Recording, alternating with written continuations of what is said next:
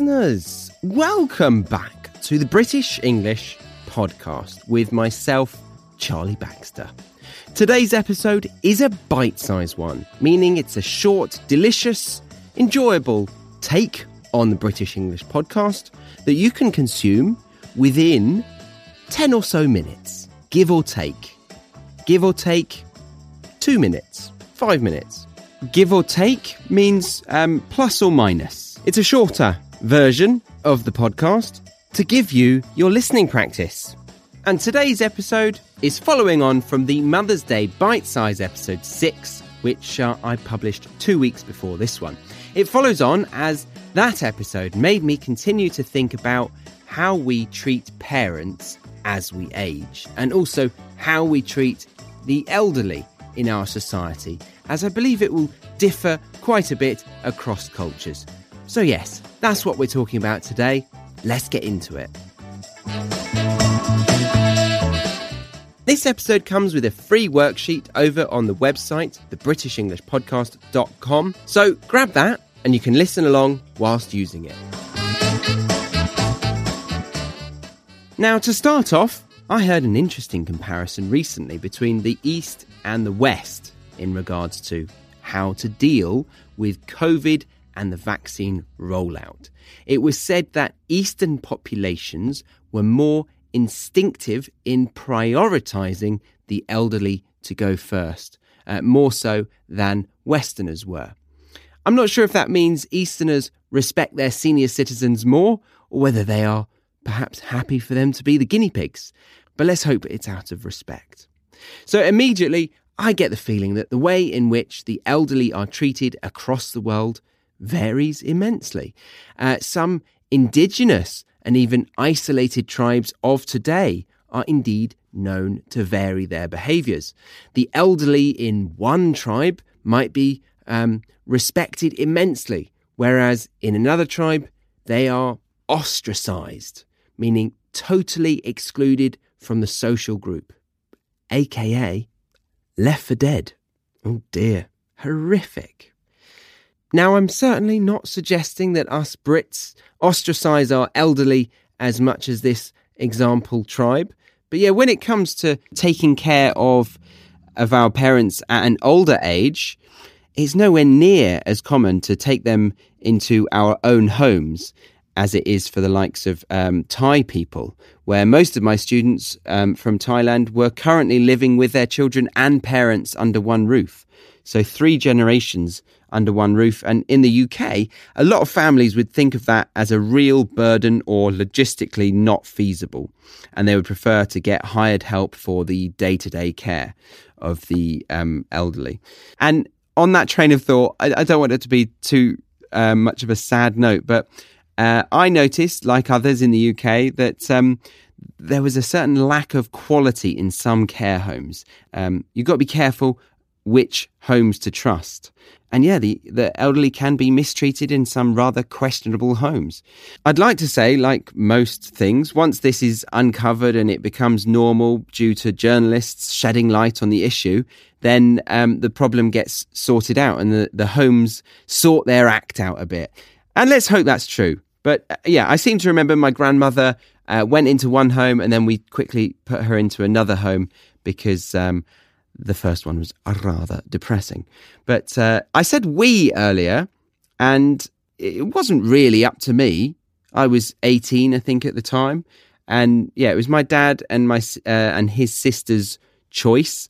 So I didn't really have a say in it. I don't know if you guys would in your cultures, whether the grandchildren who are around about the age of adulthood would ever get a say. But yeah, it wasn't really on me to make that decision. And before that, actually, my auntie looked after my grandmother. I wouldn't say that's normal though, but she did an amazing job. She was so loving towards my grandmother during her later years. And then when she really needed extra help from nurses and carers, they found a home for her that wasn't depressing or anything. It was nice. It was nice. It had a garden. It was great. It wasn't great. It was good. It was okay. It was nice. It was nice. Let's go with nice. Whereas I've heard of some care facilities in America that look honestly like earthly versions of heaven.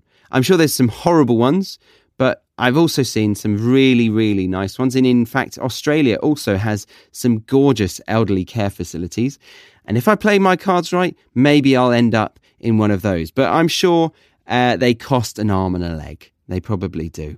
And I did actually hear that they cost so much that an American lady found it to be more cost effective to stay on cruise ships back to back, going up and down the east coast of America and Central America for about 3 months at a time. And then, finishing and going straight on to the next one. Crazy to think that that's more cost effective. I imagine at the moment, cruise ships are crying out for elderly people. So, yeah. Great opportunity if you get your vaccine first. Get your vaccine and then, maybe think about it. Be safe, guys. Be safe. A more realistic option, though, that I wanted to mention was wonderful. It was for my grandfather. So his situation was that he had been gradually getting more and more forgetful, albeit physically rather able. So my mum and her siblings would be round his house multiple times in the week to ensure he was okay. And then they looked into getting an au pair for him. Now, stereotypically, au pairs in the UK are young European women in their 20s to 30s who come over and stay with a family to look after the young children. But my mother found a lovely French woman who was wanting to improve her English. And she was up for looking after my grandfather. And I reckon it was this reason that my grandfather started to regain some social skills and fight off aging. So there's our solution to aging, hey? Live with a young French woman. Perfect. Sadly, though, had to let her go in the end. I think she was stealing from him. Shame, really. I'm joking. She wasn't. She was lovely. Awful of me to say that. I'll probably remove that from the edit. Apologies if it's still in here and you're hearing this. She was really nice and she did a couple of years and I guess she wanted to move back to France. No stealing involved, apart from perhaps my grandfather's heart, because they became very fond of each other. Although I think he's found a new love in his current Polish au pair or carer, who is also a wonderful human being. Yeah, really, really improved his quality of life, and I love hearing that. So there's my 2 cents. I think finding an au pair to go and live with the elderly is a fantastic solution. So you can look forward to that, mother and father. Remember that this episode, just like every single other episode on this show, comes with a free worksheet where you get to see some of the best native expressions that come up in this very episode, along with definitions made for you, a non-native learner. I've even designed it so that you can play the podcast episode on the same page as the free worksheet. It's super user-friendly, so head over to the BritishEnglishPodcast.com right now and check out the free podcast worksheets, or simply click on the link that says free podcast worksheets in the show notes of this episode. Oh, I don't know. This was meant to be a Mother's Day podcast, and we ended up on a list of my grandfather's au pairs. Gosh. Oh, well, better than a list of his affairs. He didn't have any, not to my knowledge. Right, let's not leave it on that note. Let's end on you guessing which 3 countries are best for British people to retire and move abroad to.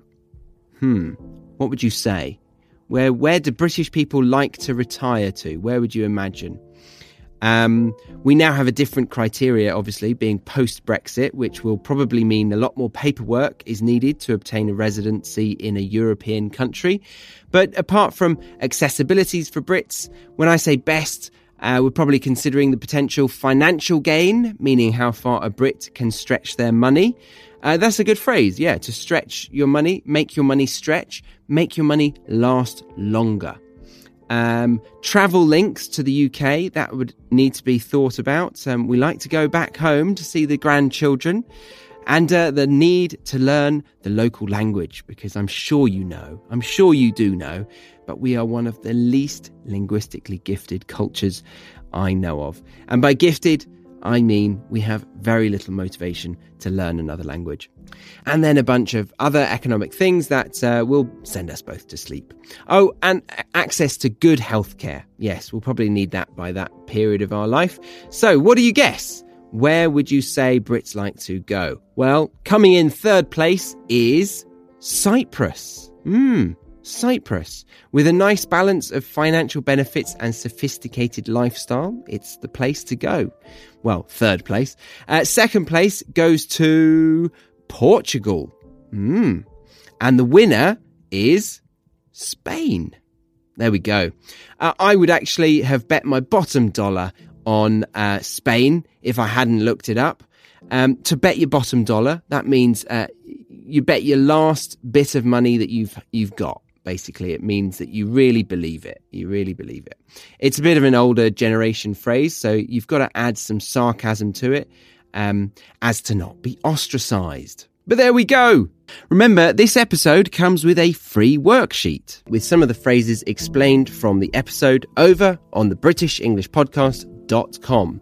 And then, if you're enjoying learning with me and want some great resources to go with the podcast episodes, then I'd recommend checking out the Premium Podcast Membership, giving you full episodes, transcripts, extended glossaries, and flashcards of every single episode. And I tell you what, if you want to take it up a notch, a phrase which means to increase in value or in intensity, if you want to take it up a notch, then have a look at the Academy monthly membership. Just go have a look at the free sample. It's on the website. You can even have a look at the Premium Podcast Membership free sample and the Academy monthly membership free sample, and then you get to decide which one will benefit you best. Right, I'll see you next week on the British English Podcast.